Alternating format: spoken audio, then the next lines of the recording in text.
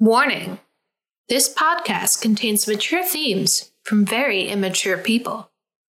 I just realized what we really should be talking about for our cold open, which is this Taika Waititi, Tessa Thompson, Rita Ora threesome. Oh my God, we have to talk about that. Okay. This was such a week for photos of celebrities who clearly just boned each other. Yeah. And were loving their lives. I don't know, between these pictures of Taika Waititi, Tessa Thompson, and Rita Ora just like all over each other on that balcony, drinking mimosas and making out any which way between the three of them. Mm-hmm. And then Ben Affleck and Jennifer Lopez in Miami just rolling out of that hotel room with sex hair, wearing gifts they got each other 20 years ago. Oh, I didn't see that. Apparently Affleck was wearing a watch that she gave him back when they were Bennifer. Bennifer 1.0. That's cute.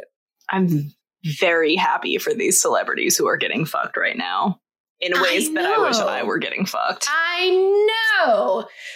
There is a measure of jealousy in my exuberance, particularly seeing someone kissing Tessa Thompson. I am just so angry about it. Yeah. But this one picture of Rita Ora and Tessa Thompson with the caption "Gal Pals" just made my entire week. Always the gal pals in their very evident, obvious lesbian relationships. Yes. Gal pals. Even in a little polycule, they have to be gal pals. Oh, it's so funny.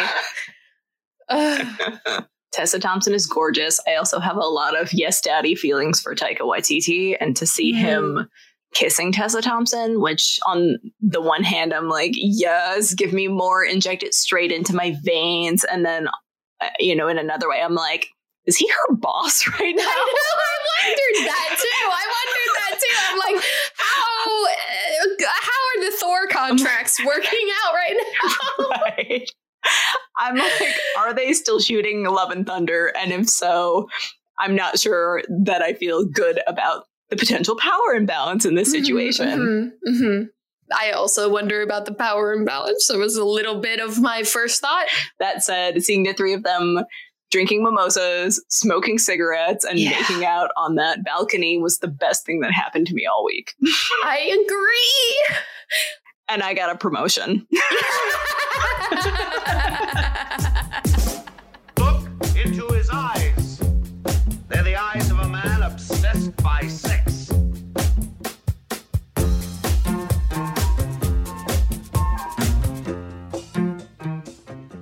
Welcome to Let's Get It On Film, the all things sex in film and TV podcast. We're your hosts, Kate and Lauren. Hi, Kate.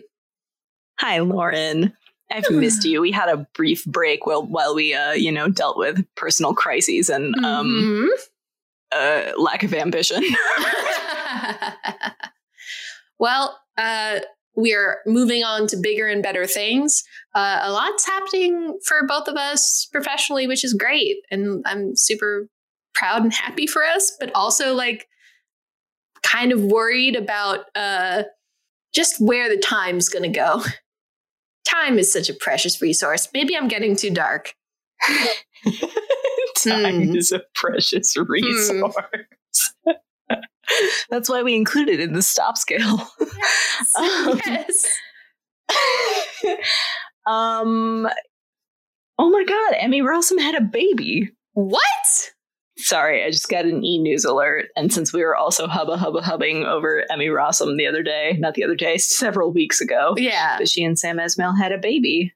Oh, good for her. I know. That's lovely.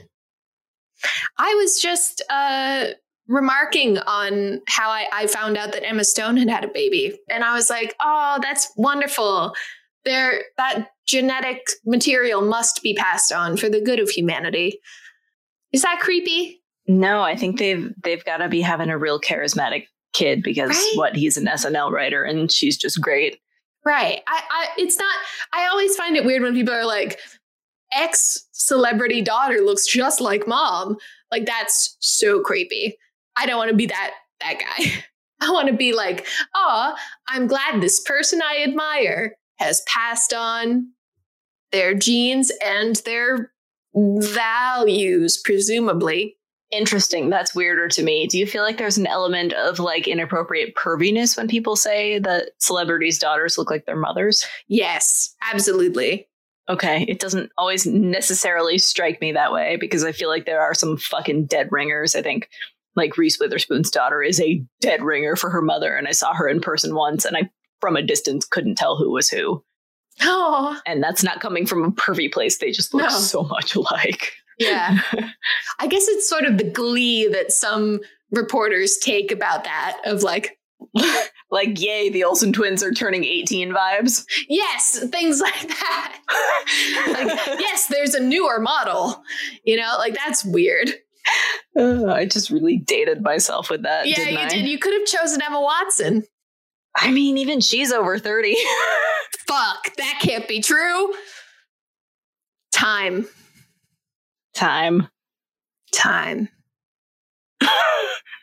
So anyway, thinking about time and our inevitable demise is actually a pretty good lead into our subject today. No, it's not. It's not. Are you sure? We're going to get really religious and philosophical about it, huh? I wasn't prepared for that discussion. We're going to have to rain check if you want to go about it from this angle. Okay. So how do you segue into this topic? I would ask you to confirm that we're both atheist-ish, right? Yeah, definitely. Yeah. I'm like atheist bordering on agnostic. I'm like atheist if somebody tries to tell me they're pro-life or something, then I'm a fucking militant atheist. But the rest of the time I kind of wonder about things. And yeah. in the afterlife. Yeah, we did. Oh no, it's happening anyway, Lauren. It's happening anyway. No, this is your fault. You corrupted me. And you had undue influence. This is a mistrial. We need a mistrial, Your Honor. I knew we would get into this. I mean, come on. We're talking about religion. Not really. I mean, okay. So we're not talking about religion, but we're talking about maybe taboos.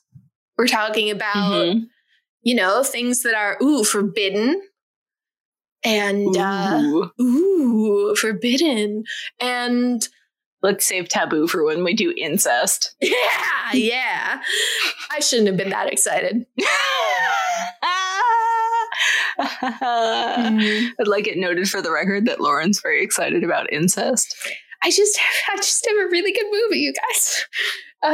Anyway, there's definitely a taboo nature to the intersection of sexuality and religion. And that's what we're talking about today. We certainly are. That's a very good way to put it. We are talking about fucking the clergy. Fucking the clergy. I have a really solid example of just how erotic and sexy this topic can be. You know, I love the way you say erotic. Erotic. I want to tell you all about it. Please do. I think you've picked the most popular example of fucking the clergy from the last several years, and I can't wait to hear you talk about it. Oh, yeah. Okay. So what I have brought for you, Kate, is Fleabag. Yes! Yay! Yes. So from one trashy bitch to another, we love to see it. Yeah. Oh, man. There's a lot in this show that I relate to too much. But, you know, we may get into that. We may not. It's fine. So let's start off talking about how jealous I am of Phoebe Waller-Bridge. She is, of course, the writer and star of Crashing, Fleabag, and the executive producer of Killing Eve. Among many other achievements. She was also in like Solo and she's writing the new Bond movie. The new Bond, yes, she's co-writing the new Bond. Writing or punching up or script doctoring? I think she's co-writing. So like more than script doctoring, but less than sole writer. So she's so talented, and it makes me very upset. Yes. Because I want to be talented, and it feels like she's sucking up all the talent for the rest of us. It's possible that if talent were a pizza, that more for her would mean less for us, but luckily it's not. And you're also freakishly talented. Oh. I mean, my jealousy aside, I am grateful for the work that she produces because I loved Fleabag. It was based on her one-woman show that she wrote and produced at the 2013 Edinburgh Festival Fringe. That then expanded into a first season in 2016, and then was followed up with a second season in 2019. In the style of British TV, of course, they had to do it several years apart, and they only made like 6 episodes a season.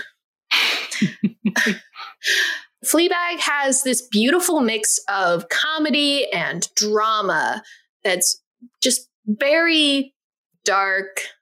It's a strange mix. They have like gross out humor. They have like beautiful monologues about the nature of feminism. And they have like so much raunchy sex in it. It's got something for everyone.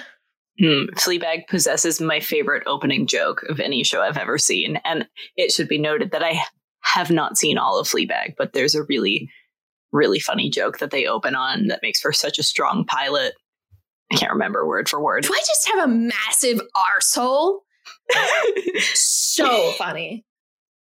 So Fleabag has this really creative take on sort of the office, like talking to camera sort of thing.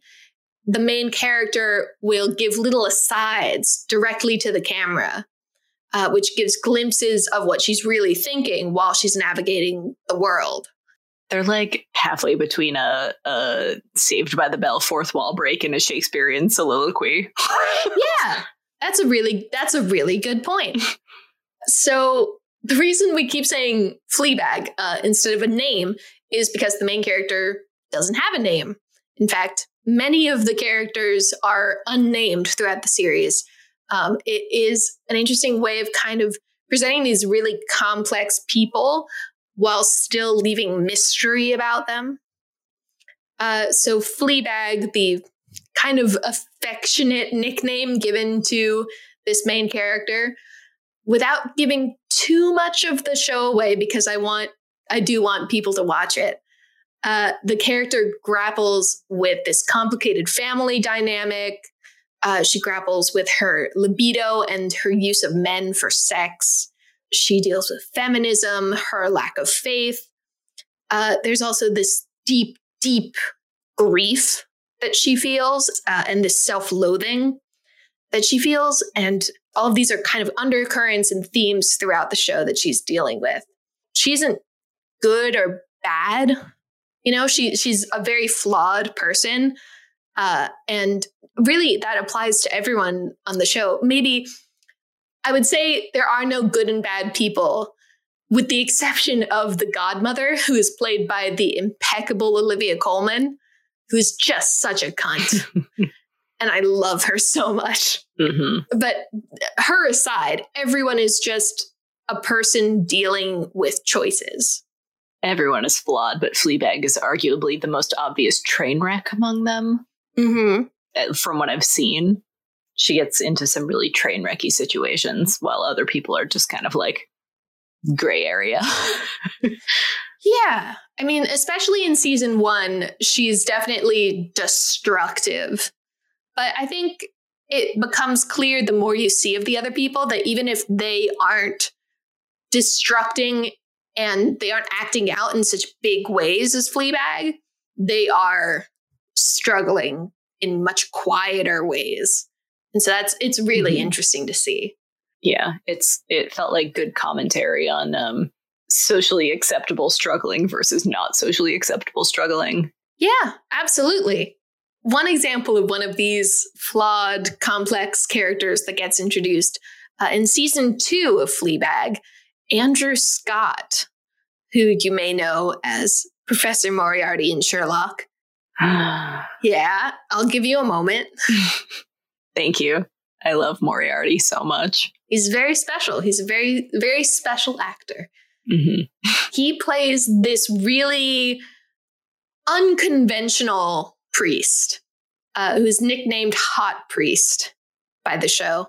He curses, he blasphemes, he drinks, he hints at sort of this wild past that he had before he became a man of the cloth. And he's introduced because he's going to perform the second wedding of Fleabag's father. Fleabag, of course, is so attracted to him and cannot resist falling for just someone who is so wrong. Interestingly, I found out, at least according to one dating site, fleabagging is a term for repeatedly dating people who are wrong for you. Oh, wow. I thought that was going to go a very different direction. No. And I wondered if fleabagging was anything like teabagging also. No, I know that's where your mind goes, but no. It has to do with a string of ill-fated relationships. Well, I just wondered if there was suddenly like a mainstream term for fucking a priest. That's all. No, not quite. More abstract. But you're Thank God. on the right track. So Fleabag and the Hot Priest meet because of this circumstance with her family, and she seeks him out, and they just kind of keep meeting. They fill a need in each other. As he says readily, he's very lonely. And she is attracted to him, interested in him, likes kind of the challenge of getting to know him. And yeah, as Andrew Scott said, they satisfy a need in each other. She's looking for a certain degree of peace, and he is looking for a certain degree of soul connection, somebody who sees him. So that's kind of the dynamic that works out. And interestingly, they have this major crisis in the episode I'm going to talk about, episode 4. After a day of spending time together, the talk turns to these kind of darker parts of Fleabag's life, some of the deaths that have been in her life, in her close relationships that have clearly affected her. And she becomes uncomfortable. And when he says, "I'm just trying to get to know you," she says, "Well, I don't want that." And they part ways very awkwardly. And in the rest of this episode, well, for much of the rest of this episode, Fleabag clearly is dissociating and kind of lapsing into these memories of a very painful time. I don't want to give too much away because there is so much in this show that is beautiful and just so hard sometimes. So after they've had this awkward moment and Fleabag has been dealing with these memories coming back to her, we find her in the dark of an empty church, his empty church, the priest's empty church, of course, praying at a pew. Even though up until this point, she's been saying how she doesn't believe in God and, she thinks he's kind of wacky for his belief. She's there because she's had a tough day and she's going to give praying a try. And then she's interrupted by the amazing, I'm still Jenny from the block. And she finds in the, what would that be? The rectory, I guess, wherever the priest has a little office. She finds the hot priest clearly has been drinking like all day. And he's disheveled. And he's listening to J-Lo. He's listening to J-Lo. I mean, he's having a time. He's clearly having a time. I love that hot priest spends his days like me. I know, right? He's drinking G&Ts from a can. What are they called? G&T's in a tin. Those are the signature drink of the hot priest. It's like a White Claw, except exactly. a G&T. Yeah, little pre-made cocktail. That's classy. Yeah. He's got some issues with alcohol, but they don't get too far into that in the show. But so they have this encounter. It's kind of interesting because he's clearly in more of a vulnerable, little bit unpredictable state, and she doesn't really know what to do with it. And she confesses that she was about to pray, and he asks why. And of course, she doesn't want to answer.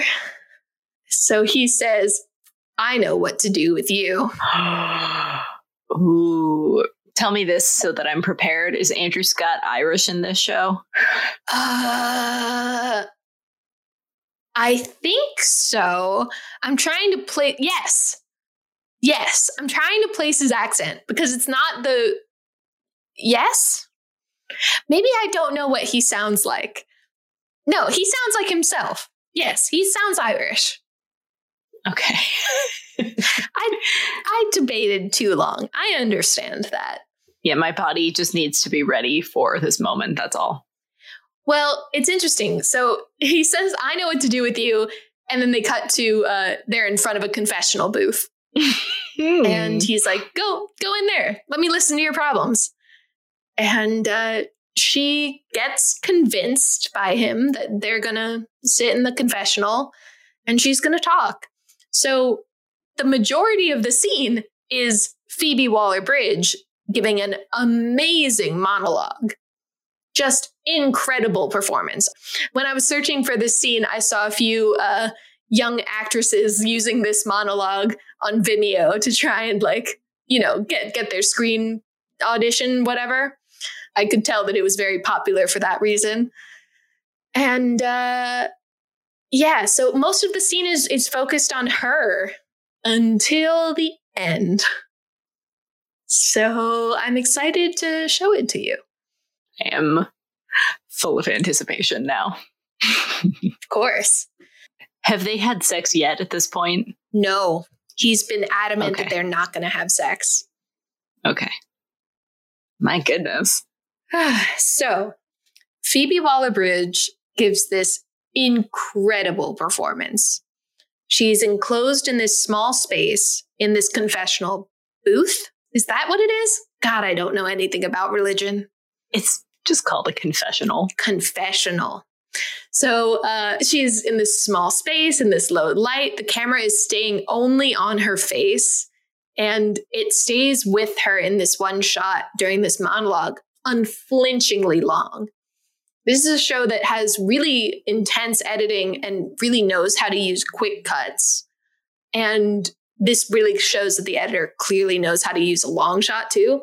But I'm getting ahead of myself. I'm talking about the editing when I know I should just give a description of the scene. Anyway, so she grapples with her sins, her fears, and this desire that she's really ashamed of, where she says, I want someone to tell me how to live, Father, because so far I think I've been getting it wrong. She tearfully begs for him to tell her what to do. And he replies, kneel. She goes, what? He goes, just kneel. She does so. She gets on her knees on the floor of the confessional and she tilts her head back. She's just kind of waiting, wondering what's going to happen. And then suddenly the priest opens the curtain. Dramatically. Accompanied by this dramatic spike in the choir that just starts up out of nowhere. And an interesting detail that I noticed, he's conspicuously missing his collar, whatever that little white thing is that marks him as a priest.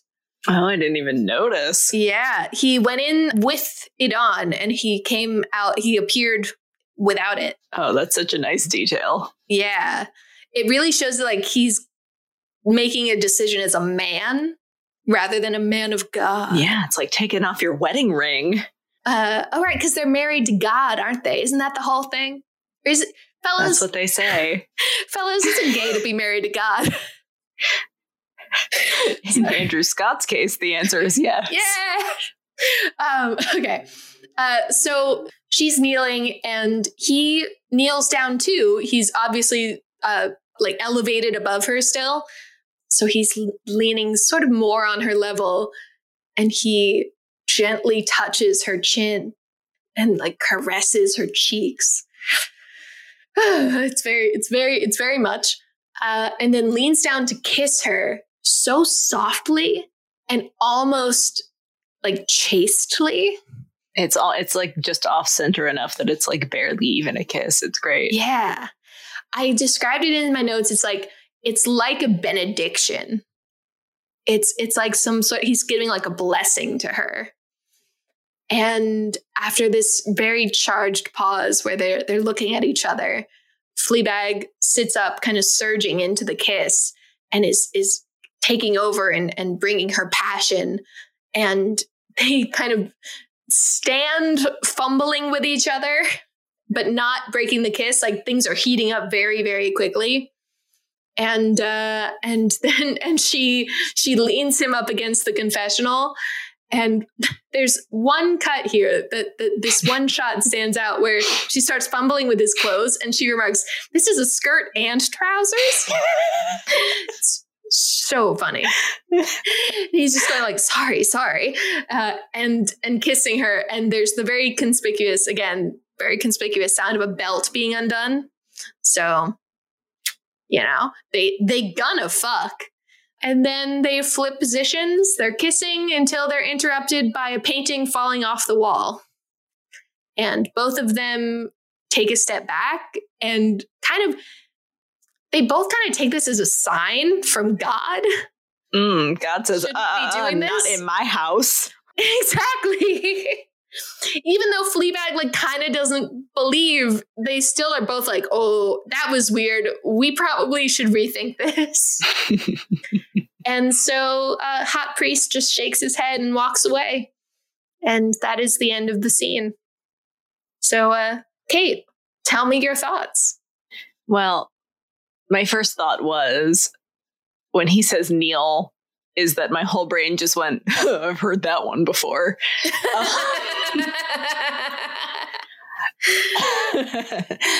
And I was like, is this about to get... So lacking context, I was like, oh, wow, she's really vulnerable. And he's going to go over there and she's going to suck his dick, is what my brain thought. And I'm glad that's not what happened. But that's what they make it sound like. Yeah. And then you get this dramatic flourish when he opens the curtain, and it's so dramatic that it's comical. Mm-hmm. And you're like, oh no, she's imagining this. This isn't really happening. And then it keeps going. Mm-hmm. And it's like the choir escalates and the curtain flies, and it's almost like he's in a wind machine in a fucking Beyonce music video for a second or something. It's so that's the level of drama that's achieved in that moment. And so it made me laugh. Yeah. But yeah, no, it's very, very good acting. Phoebe Waller-Bridge is incredible, and that very tender kiss escalating to like making out with the intent to have sex it's nice. It's a nice, satisfying escalation. Yeah, it all feels really natural, the way that the energy is building between them. It's interesting you immediately bring up like this power imbalance. Because I did see that as kind of a criticism of this scene, that she is making herself very vulnerable, and that whether he means to take advantage of that or not, he did like put her in this situation to be vulnerable and then chose to act on his feelings. But there are certain things that like really do mark that this is not him coming as a priest.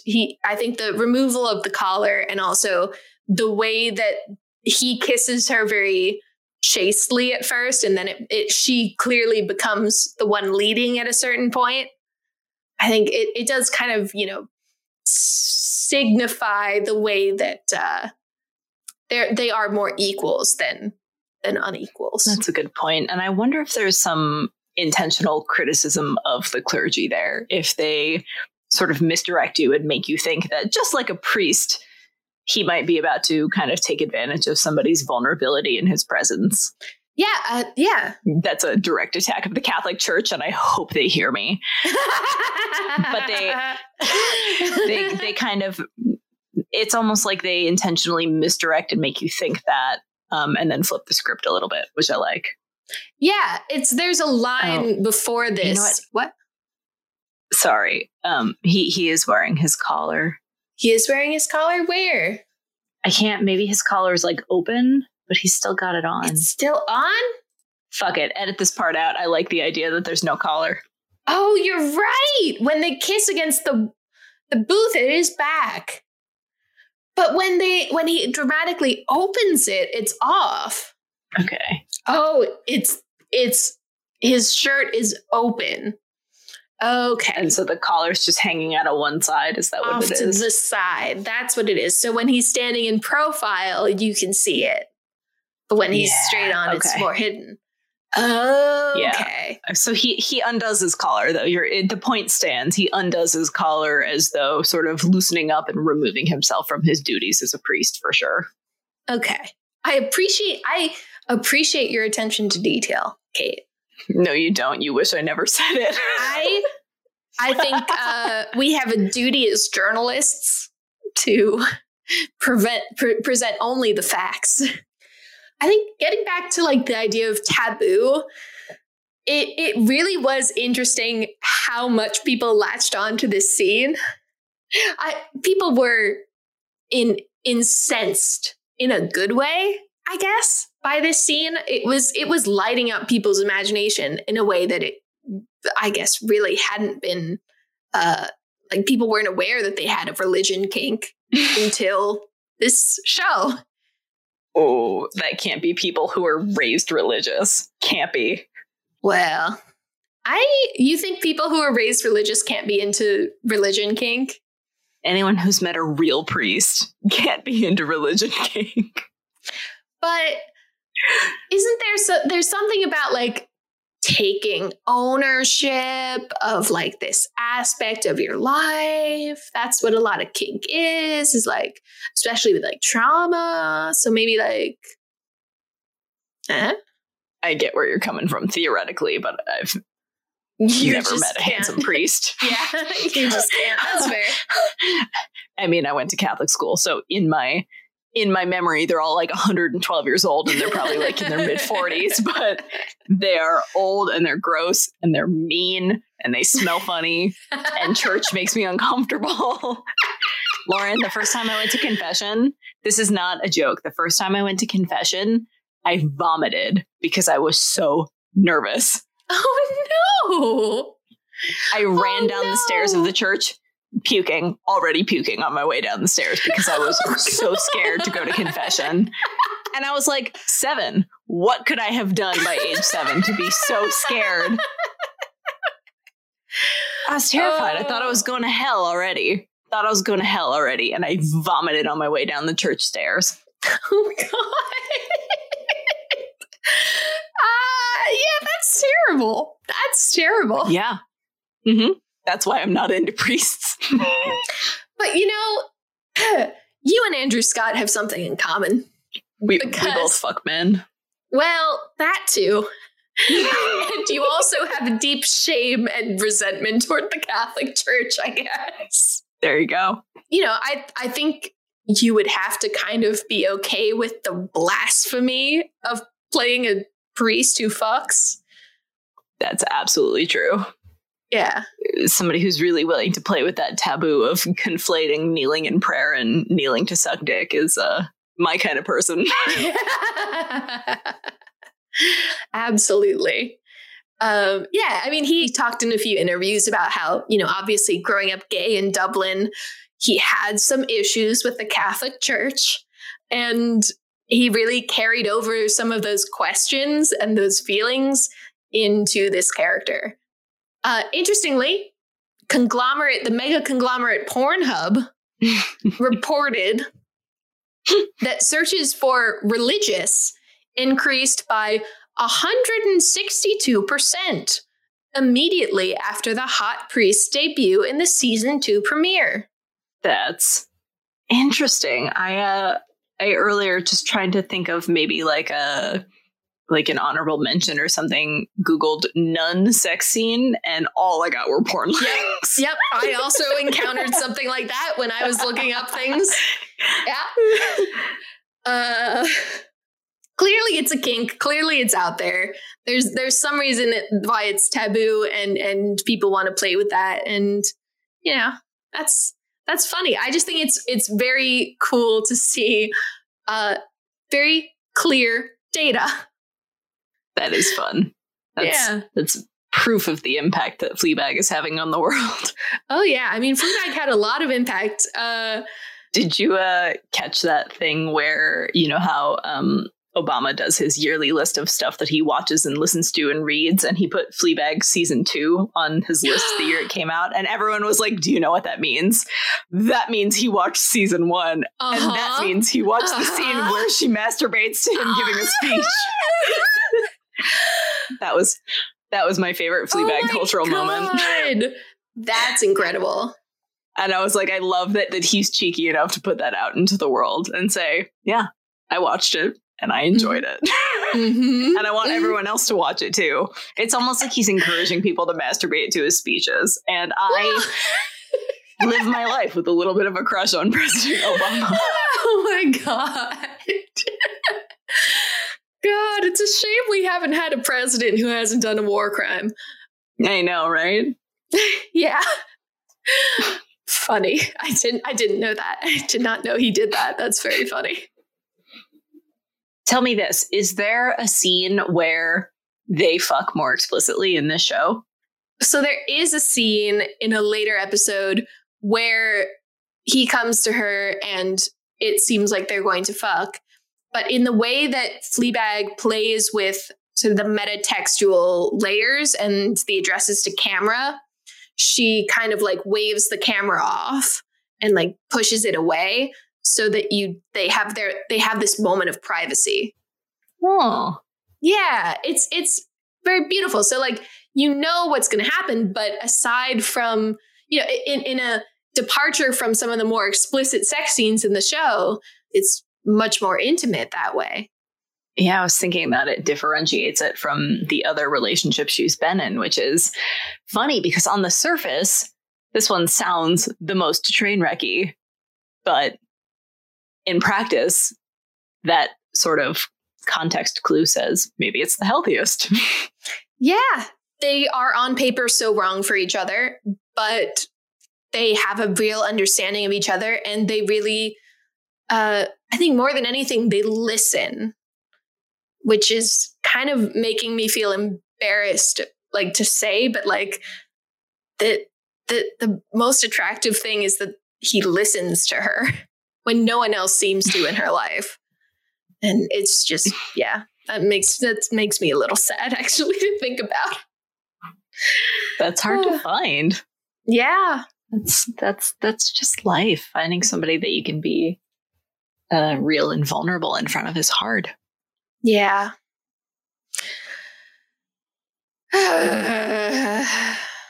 We're both sad and single right now. Yeah. So stop. Yeah. Stop. Yeah, Break it down for me. Rate it 1 through 5 on the stop scale. Thank you. I will. So let's immediately dive into. Wow. What? That was me being encouraging. Roasting. What? That sounded very, very deeply sarcastic. No, that wasn't even sarcastic. That was a classic example of me being earnest and it not being taken seriously. A classic example.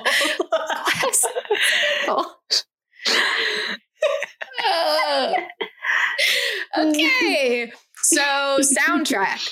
Let's get into it. So for one thing, the composer for this show, they might sound a little familiar. Her name is Isabel Waller-Bridge. Ah, related to Phoebe Waller-Bridge? Phoebe Waller-Bridge's sister. Oh, isn't that fun? Yeah, nepotism. She's like a Okay. I mean, that's a take. To be fair, Isabel Waller-Bridge has also scored the movie Emma recently. She scored an episode of Black Mirror. So like she is a composer. That is just what she does too. In any case. So this choir is a running theme throughout the second season of this show. And it's kind of interesting. I saw this. They had recorded 2 groups of singers. There was a boys choir with 12 vocalists and an adult 6-person choir. And they start season 2 with the boys choir and then gradually move into the adults, which I think seems really interesting. And then, so what they're actually singing in this scene is called, God, you might have to correct me, Kyrie, Kyrie. I would pronounce it Kyrie if you asked me, but that would be like if it was a person's name. Kyrie. It's some sort of Christian prayer. God, that's awful. God, I'm an awful person. Some kind of Christian shit. It's some kind of Christian shit. No, it's a apparently very important prayer. Oh. And it literally translates to Lord have mercy. And it's in Greek. And in addition to that phrase, there's also a bunch of other Greek phrases. It's Greek and not Latin? It's Greek and not Latin. I also made that assumption at first, but no, it's Greek. Weird. I know. Isabel wrote the lyrics and included phrases for, as this article coyly says, private parts of the body.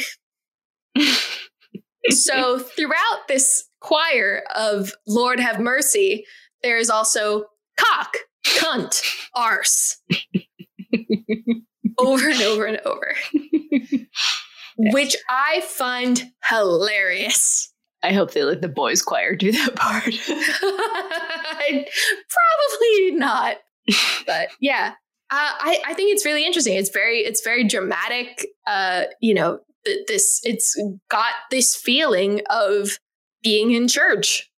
It's almost like like Gregorian chant vibes, kind of appropriate for church, but very inappropriate for a love scene. For fucking, it's not a good fuck jam. No offense. No. But if I can find it, I am putting it on the playlist. That is a threat. It's been too long. It's been too long without a fuck jam. It's true. Why are there so few fuck jams in our life lately? We're going to have to fill it out with some Prince just so that it's not a shitty playlist. This is a prayer to our Lord and Savior Prince. Please give us some sexy music. Oh, that I'm going to mention Prince later. Thank you for reminding me. Oh, you're welcome. Yeah. Well, I'm still on soundtrack. I feel like I want to give it a 5 because I think it's really good composition and really good work. But because it isn't very sexy, I am going to bump that to a 4. Dramatically effective, but not very sexy. Yeah, exactly. Doesn't set the mood so much as it the like taboo nature, transgressive. Mm-hmm. Yeah. S. T. Time. So, timing. This is a long scene. The entirety of her getting into this confessional and to when they break apart and they go their separate ways. It's a long scene. I'd say probably 6 to 8 minutes. And there's a testament to how it uses silence and pauses and these long drawn out moments that is really effective. And that I think more TV should learn from. Because sometimes the most impactful thing you can do is just let something sit. Yeah, there are some times where Fleabag directly addresses Hot Priest through the confessional and he doesn't answer. Mm-hmm. And then the tension just builds and builds as she continues to talk and ask questions. Mm-hmm. So by the time he finally answers her by telling her to kneel, we're like, oh, really? And then once the tension is kind of broken by him entering, I keep wanting to say booth. I don't know why. Pulling back the curtain, I should say. Then things move very quickly. So the kind of ratio of time between the monologue and the kissing, it's very heavy on monologue, a little light on kissing. I mean, I don't know if that's necessarily bad. I love the performance, but for our purposes, I think I'm going to say 3 because I wish they could have gone farther. This is a very erotic scene, and we know that they are about to have sex until they are interrupted. But I wish they had gone farther. Yeah, that's fair. It effectively builds tension. You are like eagerly anticipating what's going to happen by the time it starts happening. Mm-hmm. And I don't necessarily know that you'd feel that way or that you could stomach the silly dramatic curtain flying open if you hadn't been in so deep with Fleabag's monologue. I think that that's kind of the thing that ties it together. So yeah, I don't think I'd take any points away for that, for the balance of it. You understand why you had to watch this like emotional monologue first, because otherwise, if it was just the kissing, it would be completely a drift of context. Mm-hmm. Mm-hmm. So, but maybe I'll bump it to a 4 again. It's very good. I just like this scene very much, so I'm going to be lenient on it. Who cares? No one can judge me. Heat. No, that's not right. Authenticity. One day you'll get it right. Listen. Now, I've literally never been in a confessional. I think I've made that perfectly clear. I don't know what it's like in there, like how comfortable it is. I don't know if I would want to fuck up against it. I also have never had to like fumble with someone's like, what are they called? Robes? What are they're not like I don't know what it's called for a priest. It's like their garments, their religious garments. Vestiments. Yes, that's what it is. Yes. Uh-huh. I think we're firmly inauthentic here. And we neither of us will have much frame of reference. I don't know that you're old enough to have fooled around with a chick wearing a dress over jeans. No. But I think that might be the same vibe. No, I have not done that. That was much more, 90s or 2000s? It was very, very 90s and then had a brief comeback a few years ago. Yeah. No, I have not had that experience. What about a skirt? What if you got somebody in a cute little tennis skirt? Would you be like, is this a skirt and trousers? I guess in that case, yeah, but I haven't been in that thing either.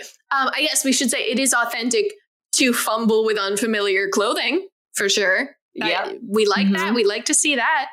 But yeah. I really can't say one way or the other. I'm leaning towards a 3. Yeah, the answer is no, you absolutely don't want to fuck in or near a confessional. There's nothing sexy about them. I'm probably unique in that they make me feel like I'm about to vomit just because of my childhood trauma. Mm-hmm. But they're not sexy. It's like a wooden wardrobe with a wooden bench and a freaking kneeling. What do you call those things? There are things in church pews that you put down that you kneel on that have a cushion. Oh. So that you're not kneeling on the floor. I think they're called like kneelers or something, right? God, it's been a long time since I've been to church. Okay, so that's authenticity. It's neither of us are going to be attempting this anytime soon, so I think we're fine to move on. No, but maybe Andrew Scott in any outfit with this cute little Irish accent could probably get it. So let's go on to Heat. And Andrew Scott is a major part of it. Yes. I saw something that he was talking about where he was talking about chemistry. And he was talking about the fact that like people think it's weird that a gay man and a straight woman could have like really strong chemistry on screen. Have they met gay men and straight women? all they do is have chemistry. It's just not usually sexual chemistry. Yeah. It's Yeah. That's a very good point. That's a very good point. But I mean, I can understand what he was saying, which was like, you know, people think it's a little strange because they're not like sexually compatible, I guess. But it's really a testament to his actors that they're drawing on like their own sexual energy and bringing it to the scene. And I really want to say Andrew Scott really does remind me of Prince in his sexual energy. He's got a kind of like powerful, masculine, but slightly like androgynous, almost like bringing in anyone regardless of gender. Just this like animal attraction. Do you know what I mean? I know what you mean, and I hard disagree. What? I know. I love Prince, but I don't feel any smidge of sexual attraction to Prince. No. His music is very sexy, but he's just such a tiny, feminine little human that I just feel like I would feel like a giant unfeminine monster in comparison, I think. And so I'm like, no, that's okay. He looks like he's, I don't know how tall Prince was, but he looks like he was about 5 feet tall. But Andrew Scott gives off big sexy energy, even when it's a little gay. It's big sexy energy, and I'm here for it. You really wouldn't with Prince? No, never. That's so weird. But you like get the attraction to him? No, I know that it's a thing. And I think his music is really sexy. But I would never.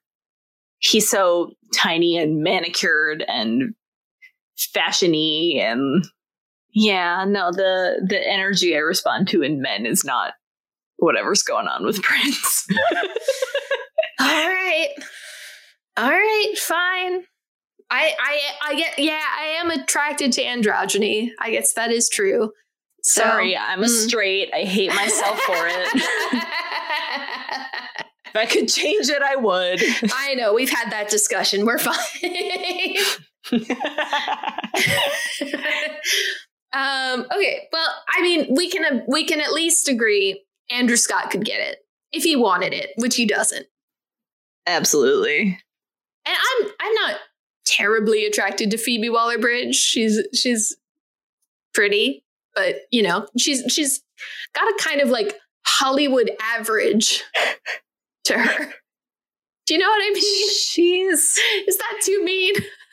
Yeah, it's a little mean, but it's kind of like I feel about her the way we feel about Jenny Slate, which is like she's as pretty as you can be and still like have a personality and be talented and be funny. Yes. Because if she were any more physically perfect, she wouldn't have had to deal with any trials in her life and develop a personality. So yeah, she's like a normal people 8 and like a Hollywood 5. Yeah, that's exactly right. I don't want to get into whether either of us has a religion kink because I think the answer is no. But I do enjoy taboo. I do enjoy that kind of like, ooh, this is a little bit wrong. This is a little bit naughty. Yeah, I'm not into religion kink at all, but I do absolutely get off on things that make the Catholic Church mad, and this falls into that category. Okay, and then production value. I love the editing. I love these long shots, and even the kissing is done in these long shots that just hold on these pauses, like this pause after they first kiss. That is just so intense. And then they're ramping things up in the next cut. I think it really works. I mean, there's not too much to say about, you know, the setting, the lighting. It's very dark. The setting is clearly just a church. It's very obviously they were filming in a real church. Yes. The framing in the confessional is sort of authentic and interesting. They go quite close up on Fleabag because of it. So I appreciate that. I don't know that that's a choice so much as a necessity because they're actually filming in a church confessional. Yeah. I bet there were, I think I saw even that they said there were like constraints, and I imagine there would be constraints about filming in an actual church. Mm-hmm. I think for one thing, Andrew Scott, I read a lot of interviews, but Andrew Scott, he specifically said like, it's kind of sacrilegious. It feels like to be, filming in a church and like eating a ham sandwich from Crafty. But, I bet there were constraints on just camera placement and things. So, yeah, I mean, I like the editing, but everything else, I'll just give it a 4. It's good. Yeah. And it deserves a 4 if for no other reason than because it takes chances and it's kind of original, right? So you've got the juxtaposition of those really long shots versus sort of the quicker cuts. You've got the frankly ridiculous choir music for the circumstances, which is a nice chance to take. That wardrobe choice with the sort of closed collar versus open collar. I think that's really nice and meaningful, and I wouldn't have noticed it if you hadn't pointed it out. So that's great. Mm-hmm. And I think that all speaks to production value in subtle ways that you might not appreciate if you weren't making yourself think about it. That's true. I mean, it's not like I don't often think about all of these details about, costume and hair and these sorts of things.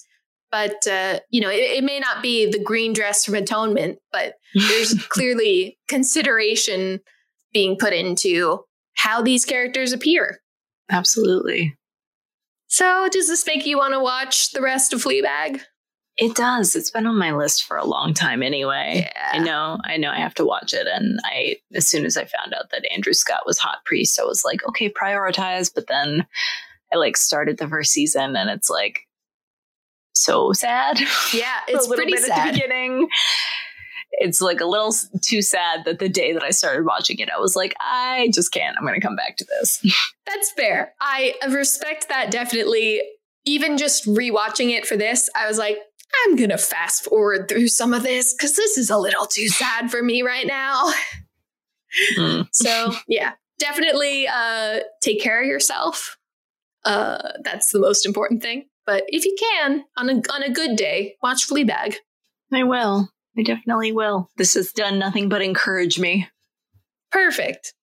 Unfortunately, this is going to be a very Christ-centric episode, which is unfortunate. Too bad we didn't find any rabbi fucking or monk fucking or whatever. Yeah. There's definitely something to that, though. Less taboo. Less taboo, I because think. Rabbis marry. That's true. That's true. You can assume in your life that rabbis fucking have children because they do. That makes sense. It's the celibacy thing. I know someone who's the child of 2 rabbis. Aw. Calls himself a clergy kid. Oh, that's cute. Anyway, that's not what we're talking about. I brought you a movie this week. I brought for you The Little Hours, which is a 2017 American black comedy film. Written and directed by Jeff Baena, who did Life After Beth. He co-wrote I Heart Huckabees with David O. Russell, and he also wrote and directed Horse Girl.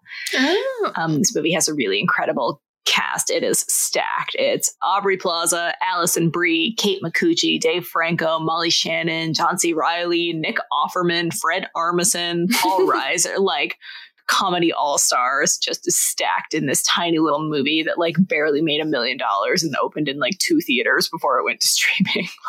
Yeah, there's no reason that such a good cast should be in this movie except that you'll notice a lot of common cast between Bana's projects. He's part of this really incestuous group of creatives. So first and foremost, he's married to Aubrey Plaza and he works with his friends a lot. Yeah. Dave Franco and Alison Brie also married. His other film, Life After Beth, stars Aubrey, stars Molly, stars John. He also did Horse Girl, which stars Allison and Molly. Matthew Gray Gubler is in both of those movies. Paul Reiser is in all three of these movies. It's just one of those groups, and they're great. They make for a really effective ensemble cast. Mm-hmm.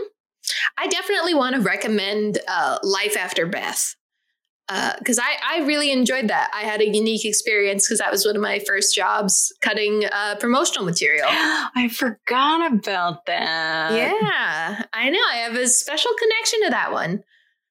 So this movie is ridiculous. It's an adaptation of the Decameron, which is a collection of short stories from the Middle Ages. And it caused a bit of a stir when it was released. They used a quote from the Catholic League on the promotional posters when it came out. And that quote is, "It is trash, pure trash." Yes, that's how we like it. Yes. So they know what they were doing and they were leaning into it. Awesome. It is awesome. The Little Hours takes place in a medieval convent where everything that everyone says is completely modern and mostly improvised because they didn't really have a script for this. And it's also balls to the wall rude. Mm-hmm. The extremely abusive main nuns are played by Aubrey, Allison, and Kate, and Molly plays Mother Superior. Yeah. Aubrey's sister Fernanda is the most outrageous. She is just outrageously violent. She's always screaming and threatening people, including the other nuns, and she lets the convent's donkey escape so she can get out and go looking for it and have adventures, and she's a handful. Alison Brie plays Sister Alessandra, who's always sad because she's supposed to be there at the convent temporarily while her father finds her a husband, but he's lost the dowry money and he's not going to find her a match. So she's stuck there getting increasingly desperate. And then Kate Micucci, who plays Sister Ginevra, is not going to get that much attention here. So I just want to say that my favorite thing about Kate Micucci, aside from the fact that she is one half of Garfunkel and Oates, the comedy duo, is that she did a one-woman show in LA for a while that was called Playing with Micucci. And I love that energy. That is great. I love Kate Micucci. She is so funny.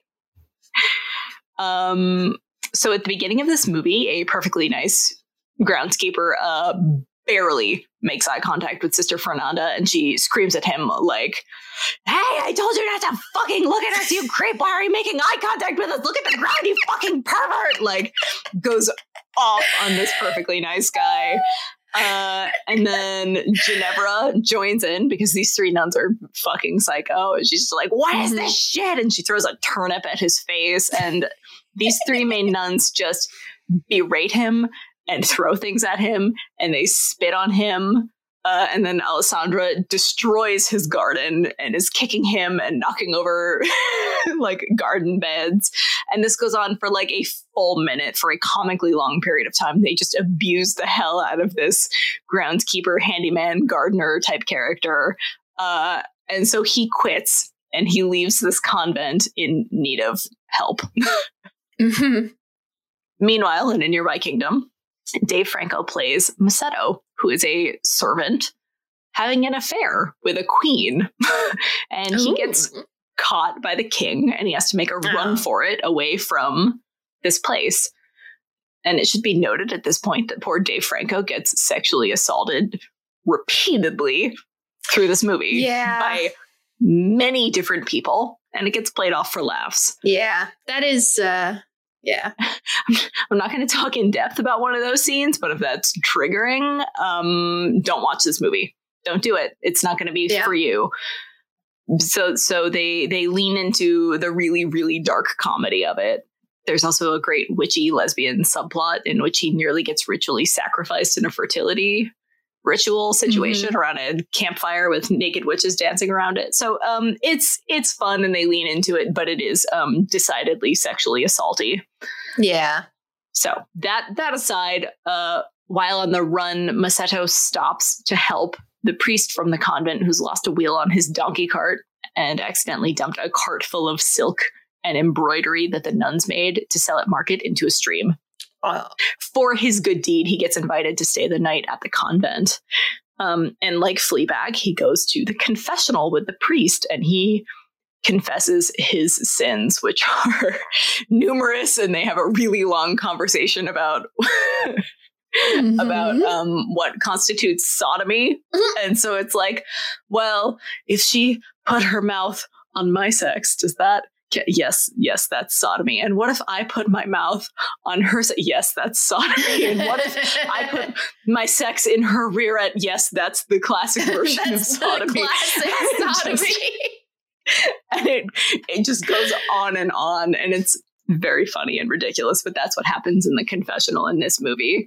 And so the John C. Reilly's priest makes him do penance. And then decides he is going to pretend to be a deaf mute and be the new gardener, handyman, groundskeeper guy for the convent. And because he's pretending to be deaf mute, hopefully he won't get completely harangued by these abusive nuns. Yeah, that doesn't go so well for him, does it? It doesn't go that well for him. It doesn't go as poorly as it could either, but hey, positives. Yeah, it doesn't go that well. So all of the nuns, of course, eventually take a shine to him because he's hot stuff. But especially Alessandra, who's desperate for a man so she can get out of this nunnery.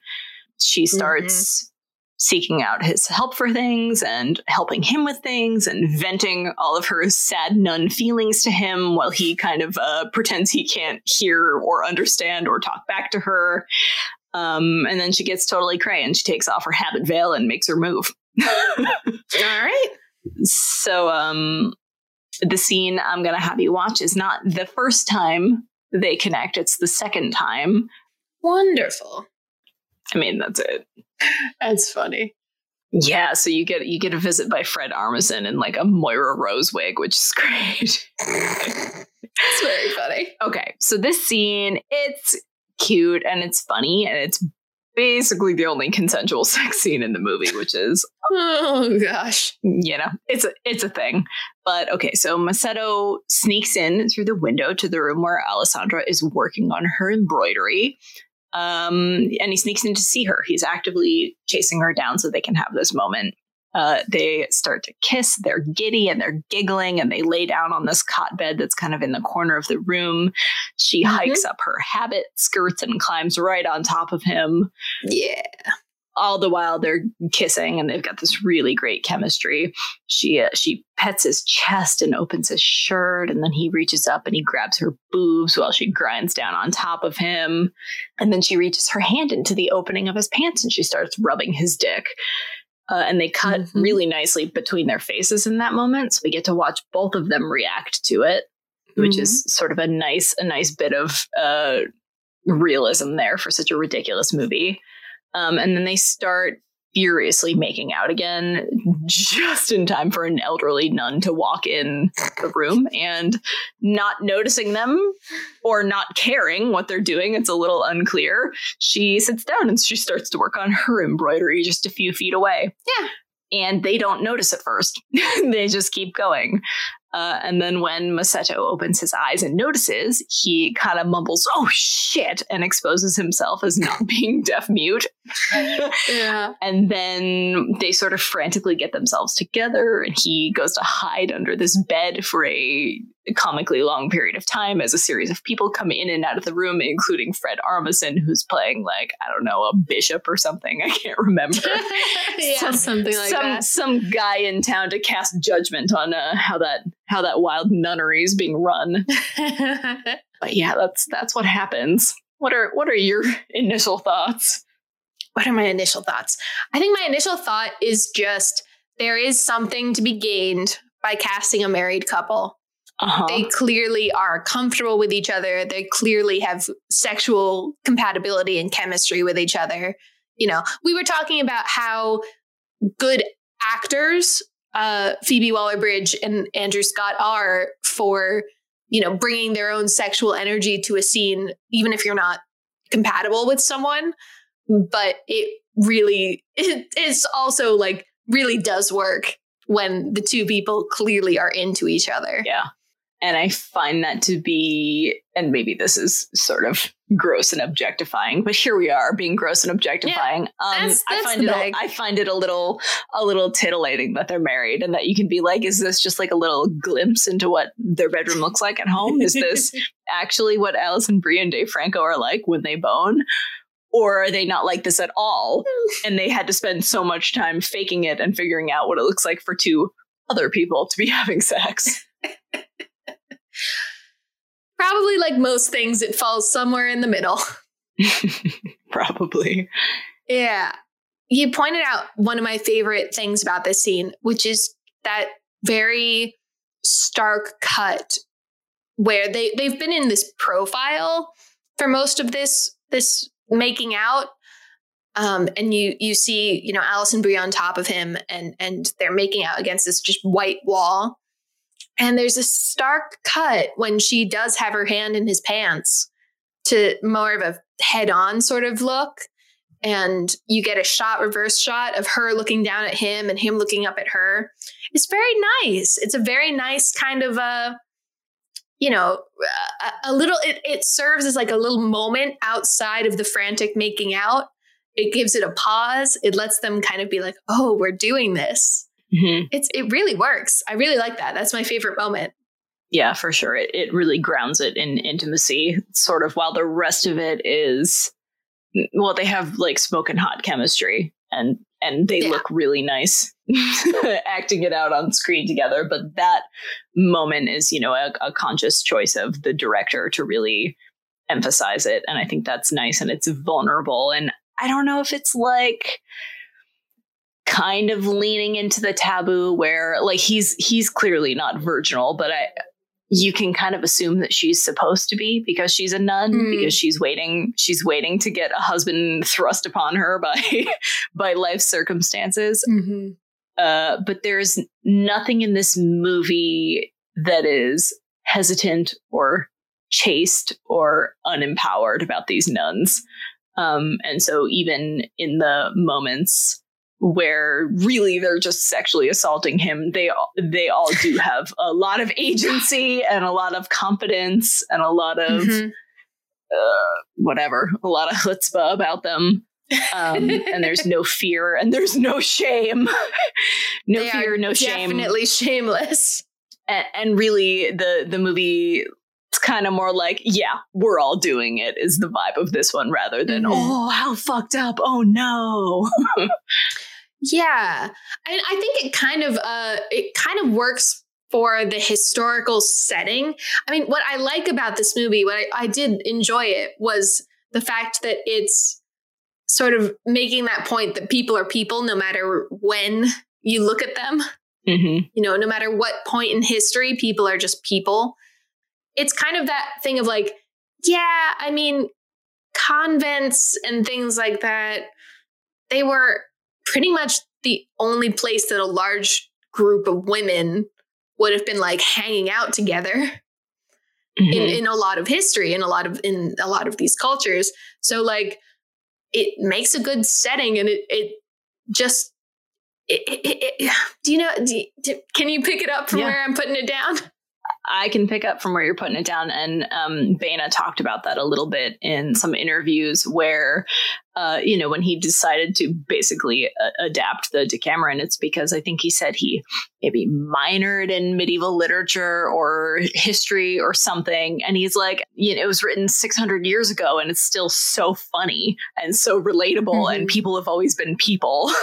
And that's what he was going for with this rather than, again, leaning into the taboo or the inappropriateness of it. It was exactly what you touched on there. It's just that people have always been people and they've always been written about as people. Yeah. Yeah, that really comes through. Further to that, the grouping of women does make it the perfect setting for a nice witchy lesbian subplot. That is true. as much conflict as there is between these three main nuns, and they're always screaming at each other and ratting each other out for breaking the rules or whatever. By the end, there's this really sweet moment where Aubrey Plaza, who is of course the witchy lesbian ringleader, because how could she not be? Of course, obviously. Where she has this cute little moment where she just goes, well, to be honest with you guys, I was really hoping to win you around and have you all join my coven eventually. Which is so sweet. It's really cute. It's really, really cute. I mean, the one thing I would say about like the taboo nature of it is like there is that one shot where he first comes in and you see her like taking off her habit. And there's the cross on the wall behind them. You know, that's the only kind of shot that's sort of alluding to how naughty this is. Other than that, it like you said, I think it reads more like someone sneaking in a college dorm to have sex with his girlfriend. It does. And it's like they kind of give you that same level of discomfort that Taboo maybe would, but they serve it to you with that nun who just walks in and stays there, and it takes them too long to notice that she's there. And so it's almost like you know that horrific scene in Black Swan where Natalie Portman is masturbating, and then when she finally opens her eyes, her mother is sitting in the room. Yeah. It's almost like that. It's almost like that kind of taboo rather than the clergy thing. Yeah, it's like it's obviously not on that level. That's like horrific, and it's so not that awful. bad.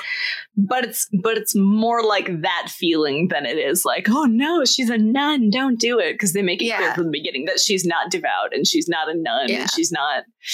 I mean, she is a nun, but she doesn't want to be a nun. She doesn't want to be there. She hasn't dedicated her life to Christ. She's just being put there because her father can't afford to marry her off. So while it is technically the taboo of fucking a nun, she's only a nun in on paper, nominally a nun. Exactly. That was a beautiful turn of phrase. Thank you for that. A nun by any other name. It's nice. I feel like it is a short scene, but like you said, it really is capturing the tone of the movie as a whole. Yeah, there's something sweet and innocent about it that I really like. Sort of I think it's the giggling and how happy and silly they are at the beginning. They are like so happy to be together. They're like a couple of teenagers. And then the fact that it only ever escalates to like making out and, a hand in someone's pants is also kind of plays into that. Like, they might as well be in a dorm room or somebody's teenage bedroom or the back of a car or whatever, So I think that's really sweet and a little bit of a departure from the tone of the rest of the movie. Yeah, it's definitely like a little breath of fresh air among these awful, awful people. So shall we stop and break it down? I would love to. Please do. Did that sound sarcastic again? No, it didn't. Okay, stop. The soundtrack, there is not one. Yep. There's no music. So, like we have in the past, I'm just gonna give it a 3. It's quiet, which kind of allows for it to be more obvious when the nun sneaks in, allows it to be a really subtle moment when Masato breaks and says, oh shit. You get to hear kind of the lip smacking and the giggling and that sort of thing. And I would say specifically, you hear the like rustling of her rucking up her robe or skirts or, whatever that nun outfit is. Her habit. Is the whole thing the habit? I thought just the hat was the habit. No, there are many parts of the habit. The whole thing is the habit, dear. I believe. Whoops. Well, I know, right? God. But the you know what I mean, the bunching up of the fabric, that makes a very obvious noise in the silence. It does. And it's, the attention to that is just like, oh yeah, she is really chaste and really covered up and really protected by this very, very conservative outfit. She's covered from head to toe. And so it takes effort ruck up that much fabric. And so they really kind of let you linger in that moment and hear it and experience it. So, I don't really have anything I think it could have done with music. I think it's fine the way it is. I don't have any strong feelings about that part. Yeah, I agree. Moving on. So next is time. And the scene is just over a minute if you like squint and count the first part of Masato being trapped under the bed. It's really short, but I think it's a well-used minute. You really, like I said before, get to see them having this intense chemistry, which is also a departure from, again, all the moments of sexual assault in this movie where Masato is set upon by eager people trying to use his body. Yeah. This is very different from that because he's got that really obvious chemistry with Alessandra, or maybe it's Dave and Allison, who knows? Yeah. Maybe it's both, but that really great chemistry, them really enjoying themselves in a way that's not evident in other scenes. For the sex scene part, it's brief and it's nice and I think it's effective, and then they really effectively drag out that time that he's stuck under the bed hiding. Yeah.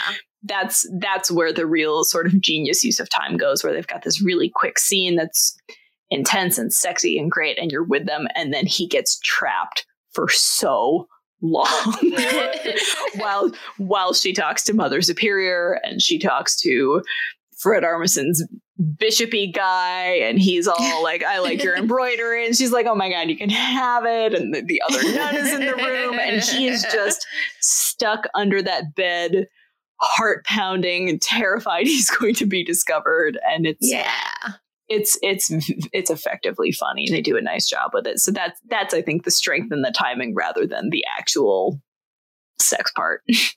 Yeah, I totally agree. I think the shortness of the sex and the makeout and that sort of thing, it really highlights that this is like a stolen moment between these two characters, you know, and it makes sense then why they're interrupted. They're hurrying because they know they could be interrupted because this is like an illicit sort of thing. And she lives in an environment where there is no privacy, really. You're right.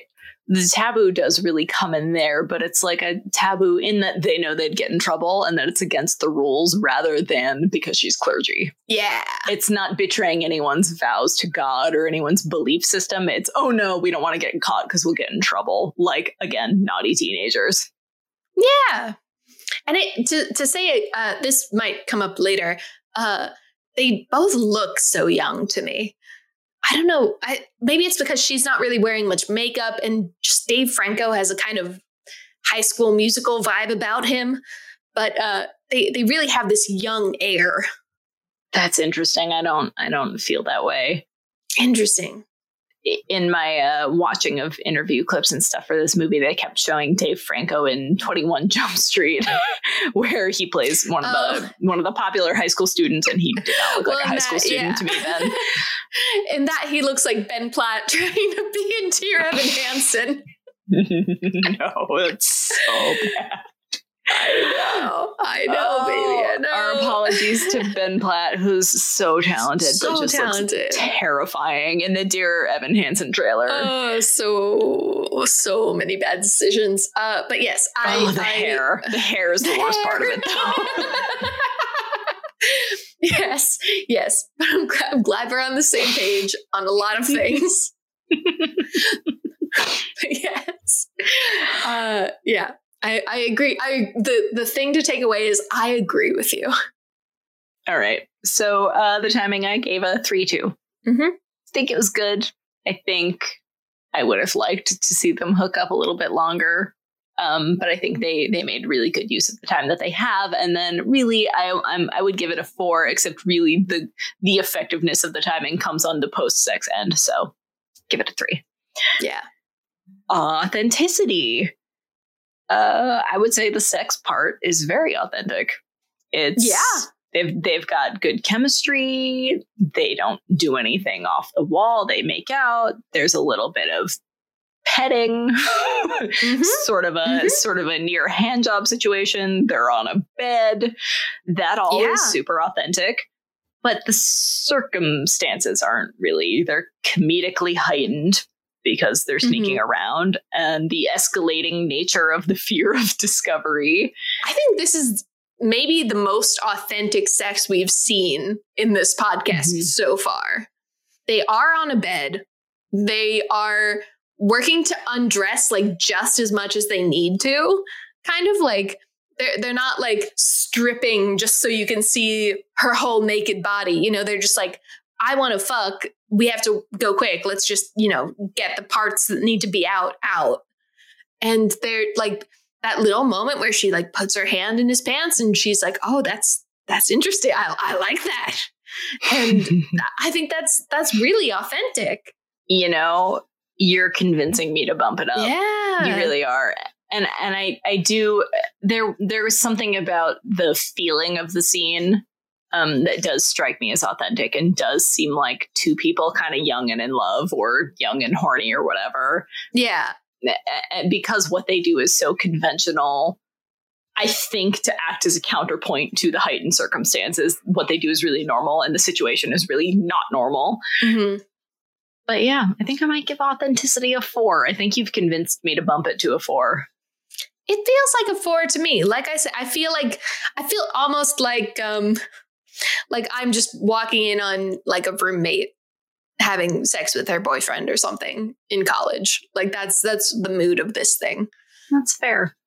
And then heat, I think that authenticity plays into the heat for me because I like to see things that are real and authentic and reflective of my experience having sex, and everything they do is absolutely reflective of my experience having sex. The way they sort of will make it move and then do something and then kind of stop to kiss some more. That's very realistic. Sort of the shove your hand in pants and have that moment of like, where is it? What's going on? Is that the dick? Is that ball? Is that which is, I don't know if men know that that's what's going on whenever I put my hand anywhere near their groin.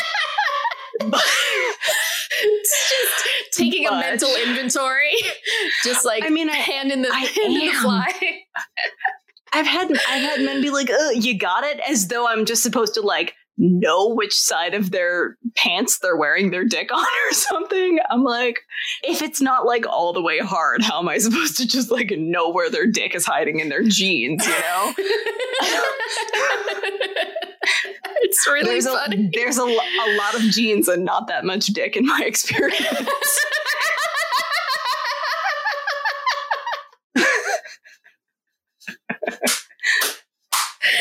Wow. This is a call out to the men Kate has slept with. Yeah. No, it's not. For the most part, they're all perfectly average. I'm sorry, I can't. Hang on.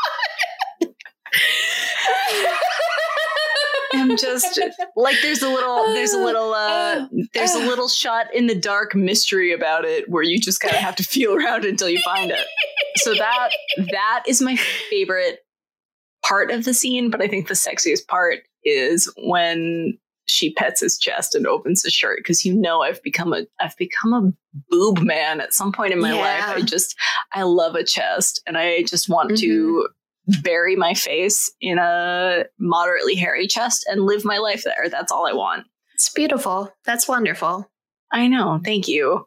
So that moment where she opens this cute little tunicky shirt and just kind of like runs her hands down his chest, I think that's really sexy.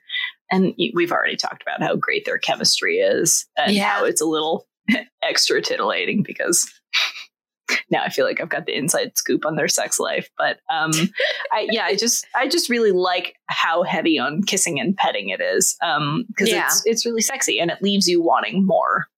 And it's a nice example of in a sort of heterosexual coupling. Oh, I don't like that word.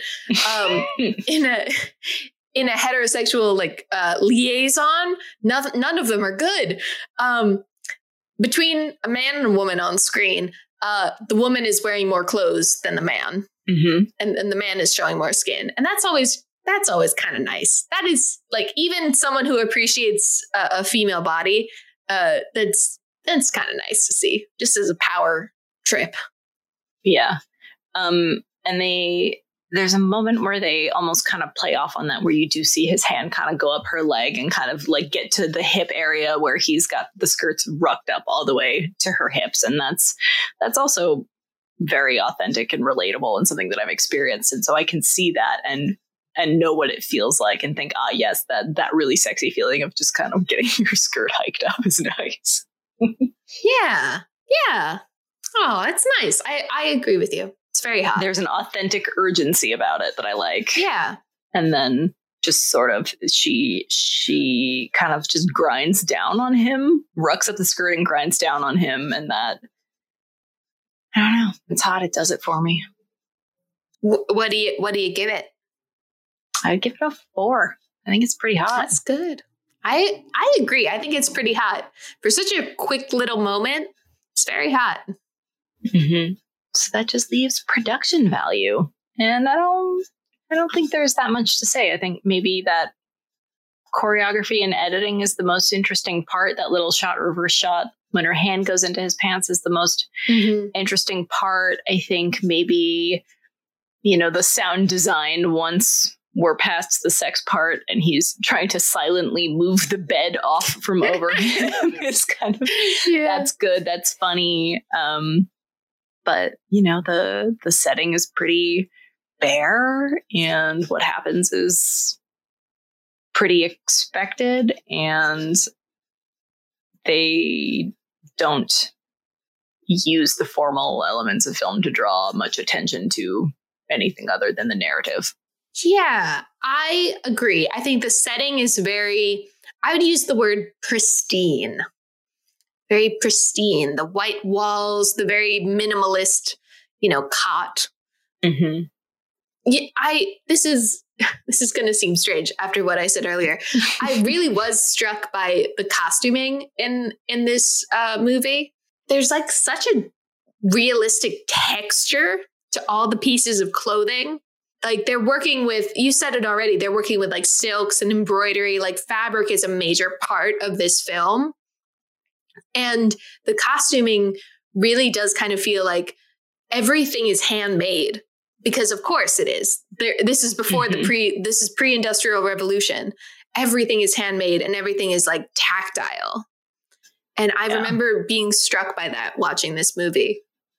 That's absolutely true. That hadn't occurred to me, but that's a very good point. I also watched an interview clip where Aubrey Plaza was talking about how difficult it was to be wearing this essentially period accurate costuming that's kind of big and bulky. And she said, I act so much with my body and I spend so much time trying to move my hips to make a point. And I found myself doing that and none of it could be seen because I was just in this big, bulky, heavy habit. And so she had to kind of adjust her acting choices because of that also. So that's great. And then again, these characters in this movie are either completely dressed very modestly head to toe, or they are buck naked dancing around a fire. And that's that makes for really great contrast too. Because in the scene with the witchy coven shit, there are just dozens of absolutely naked women dancing around the fire. Yeah. And so to see somebody strip out of a nun's habit to be totally naked by a fire is also impactful. Yeah, definitely memorable. That was what stuck out for me. Yeah. So I would give the production value like a 3, I guess. That's fair. It's pretty conventional and not taking many risks, but nothing is a miss, you know? Yes. Yeah, it's another movie where the narrative is unconventional, the style of comedy is unconventional, the sense of humor is unconventional, and so everything else needs to be very conventional. Yeah. Aw, that's good. I'm glad you found a good nugget of consensual sex in this very otherwise film. It is. And you know what? I really like this movie. And I also really like it. It's exactly my sense of humor, but it's not for everyone. And I think it's really important to say that and say there are people who can find the humor in that kind of moment, and there are people where it would be absolutely harmful to accidentally stumble upon that kind of moment. And I'm lucky enough to not be a person who finds that triggering and super harmful. But I would absolutely warn anyone who's even slightly concerned to not watch it. Yes, I absolutely second that. I feel lucky that I can enjoy it with some distance emotionally. So, yeah. I think that brings us to the end. I think so. Oh, I'm almost sad to see it go. I know. Back on the horse, though. I'm proud of us. Oh, Kate. Lauren. Kate. Lauren.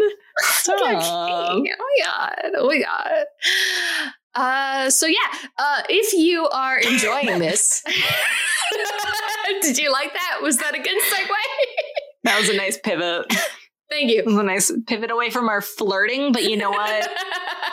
You can't bury my love the way you try and bury it in this moment. Oh man. If you're listening to us and you enjoy whatever it is we do, please tell someone to listen to us. We're definitely trying our hardest, by God.